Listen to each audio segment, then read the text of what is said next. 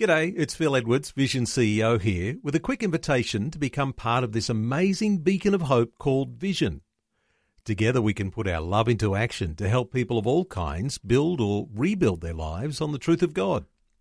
Please consider the part you can play during our upcoming Visionathon appeal, remembering that it's your support that makes Vision possible, including this podcast.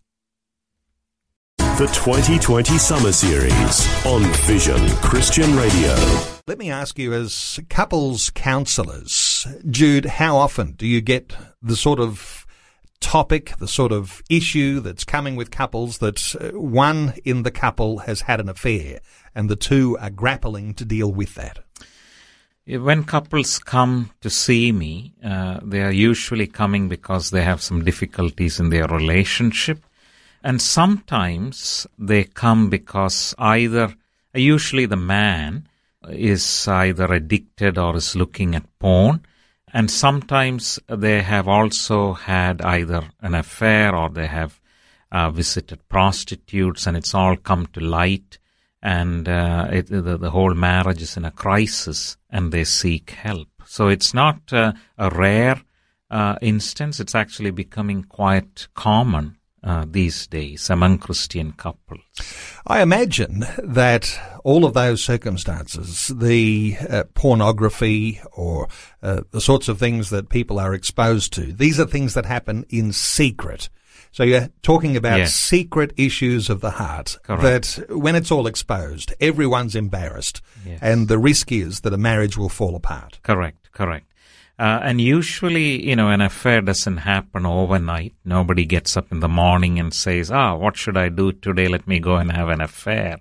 There is a lot of planning, thinking, fantasizing, disconnection within the relationship that has been occurring over a period of time. And the affair is the culmination of all of this planning and thinking and strategizing. Even when the affair has occurred, sometimes people are so good in compartmentalizing their lives that they can continue living the two lives for extended periods of time until one day, the lid blows and everything is out in the open.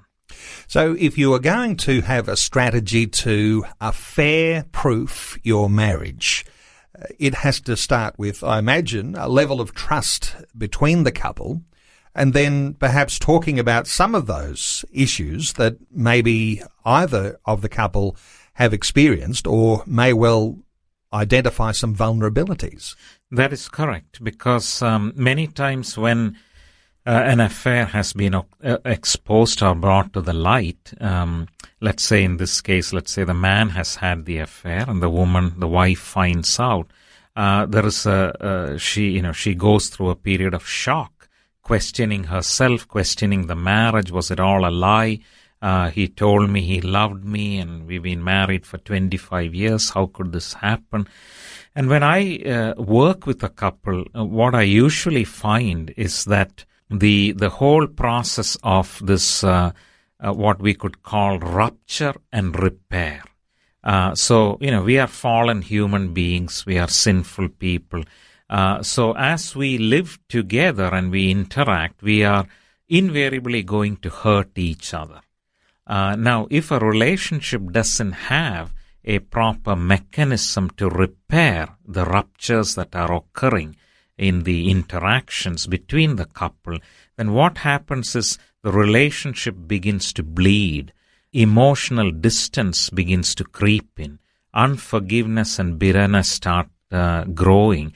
And the emotional distance over a period of time makes one or both parties to start looking outside the relationship to have their needs met.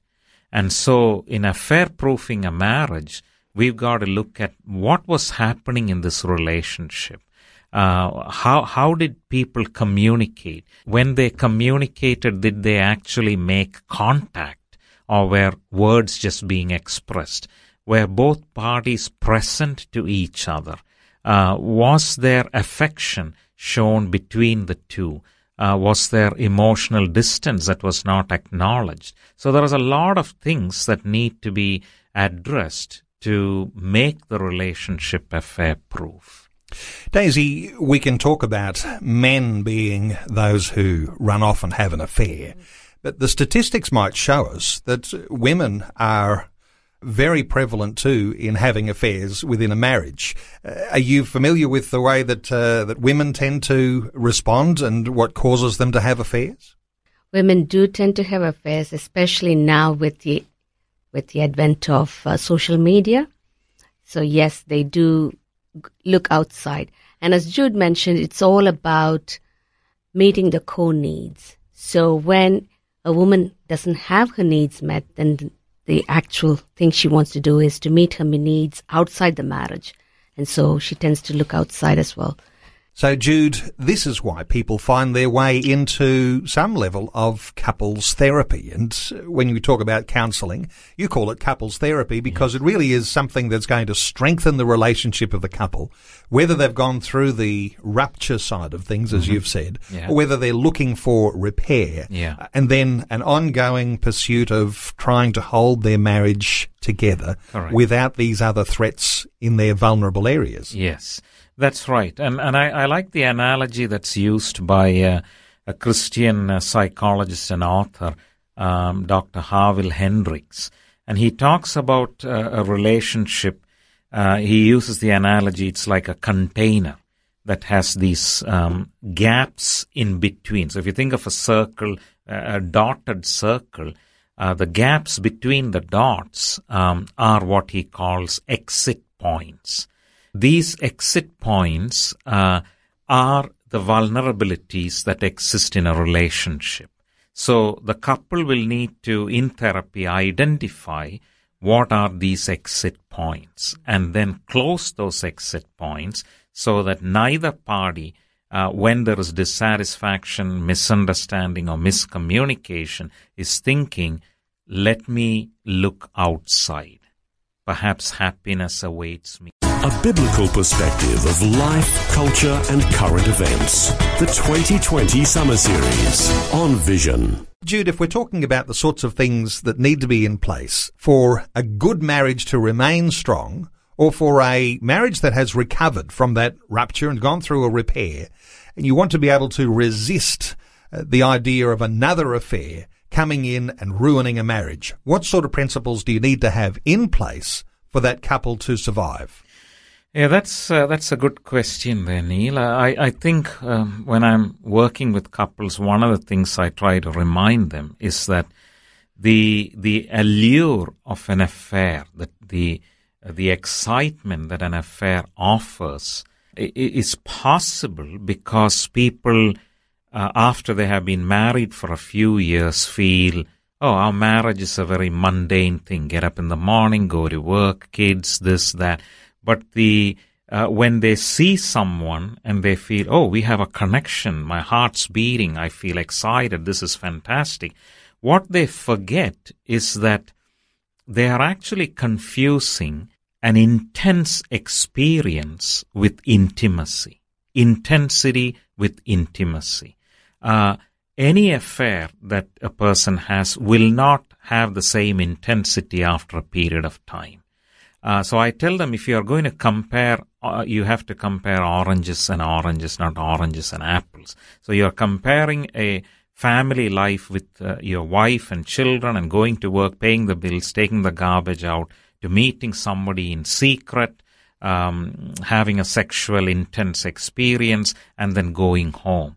That's not real life. But sometimes people don't see it that way. So coming back to what you said, how can we affair-proof a relationship? How can we make a relationship strong? I believe there are a few principles that people can apply. I think the first thing is presence. Now, when we look at Scripture, the people of Israel have displeased God, but He has promised Moses that He will take the Israelites to the promised land. But God says at one point in Exodus, I believe, listen, I am not going to come with you. I will send an angel. He will guide you to the promised land. Now, Moses quickly realizes the promised land is not the promised land if the presence of God does not go with them. And he says, we will not budge from here if your presence does not go with us. And when we look at Scripture, the presence of God is the most powerful thing. And we are created in His image. And we are created to live in union with the Lord. All of Scripture is talking about that we are to Christ in us, the whole idea of union. So if marriage symbolizes the Trinitarian relationship, then we have to look at what is the first and foremost thing that a relationship requires is being present to your partner. And this is one of the big problems that occurs in relationships. People are talking, but nobody is really hearing. They are physically present, but not emotionally present. And when you look at affairs, many times people tell me, this individual listened to me. They showed interest in me. They heard me. They empathized. They understood me. And suddenly, the heart warms up to that and goes in that direction. So I would say the first thing is we need to be present emotionally and physically to our partners. The second thing that I would be saying is touching on what we spoke earlier, the rupture and repair principle. A rupture without repair results in bleeding, and it becomes over a period of time death by 1,000 cuts. So every rupture must have in place a system for repair. So if I have offended my wife, what is the system we have in place to repair this, to ask for forgiveness, to receive forgiveness, and repair that rupture? Left untreated, it just builds up into a massive wall. Daisy, when we have couples practicing the presence of God, there's a real strength there that couples who don't have this relationship are completely lacking. So the presence of God within a relationship gives us an accountability to God, who is transcendent. He's given us some guidelines and some understanding from the Scriptures. If we're able to practice that, we'll have a stronger relationship. Absolutely. So it is the presence of God that really helps us in terms of putting an insulation around us, but also realizing that when we are able to be present to each other, then there is the glue that also holds us together to have our issues worked through. So how do people find some help if they don't have Jude and Daisy in the room? You've got a website. What will people find when they go to your website at christian-counselling.com.au? What will they find, Jude? So I work with couples. They will find some material there for couples who are looking for help. Also some information on porn addiction counseling. And just before the interview, Neil, we were talking about how prevalent porn use and porn addiction is these days. Even children as young as 12 years old are accessing this. It's rewiring their brain, their ideas of relationship. And a lot of Christian men are getting addicted to porn. So they will find something there. Also anger management. They will find some information on anger management. And we are just in the process of uploading Daisy's information onto the website. So help for teenage issues, body image, self-harm, mental health of teenagers, and carers who are caring for individuals with a disability, and anxiety and depression. Before you go, thanks for listening. There's lots more great audio on demand, or you can listen to us live at visionradio.org.au. And remember, Vision is listener supported. Your donation, large or small, will help us continue connecting faith to life for hundreds of thousands of people across Australia and around the world. Learn more or donate today at visionradio.org.au.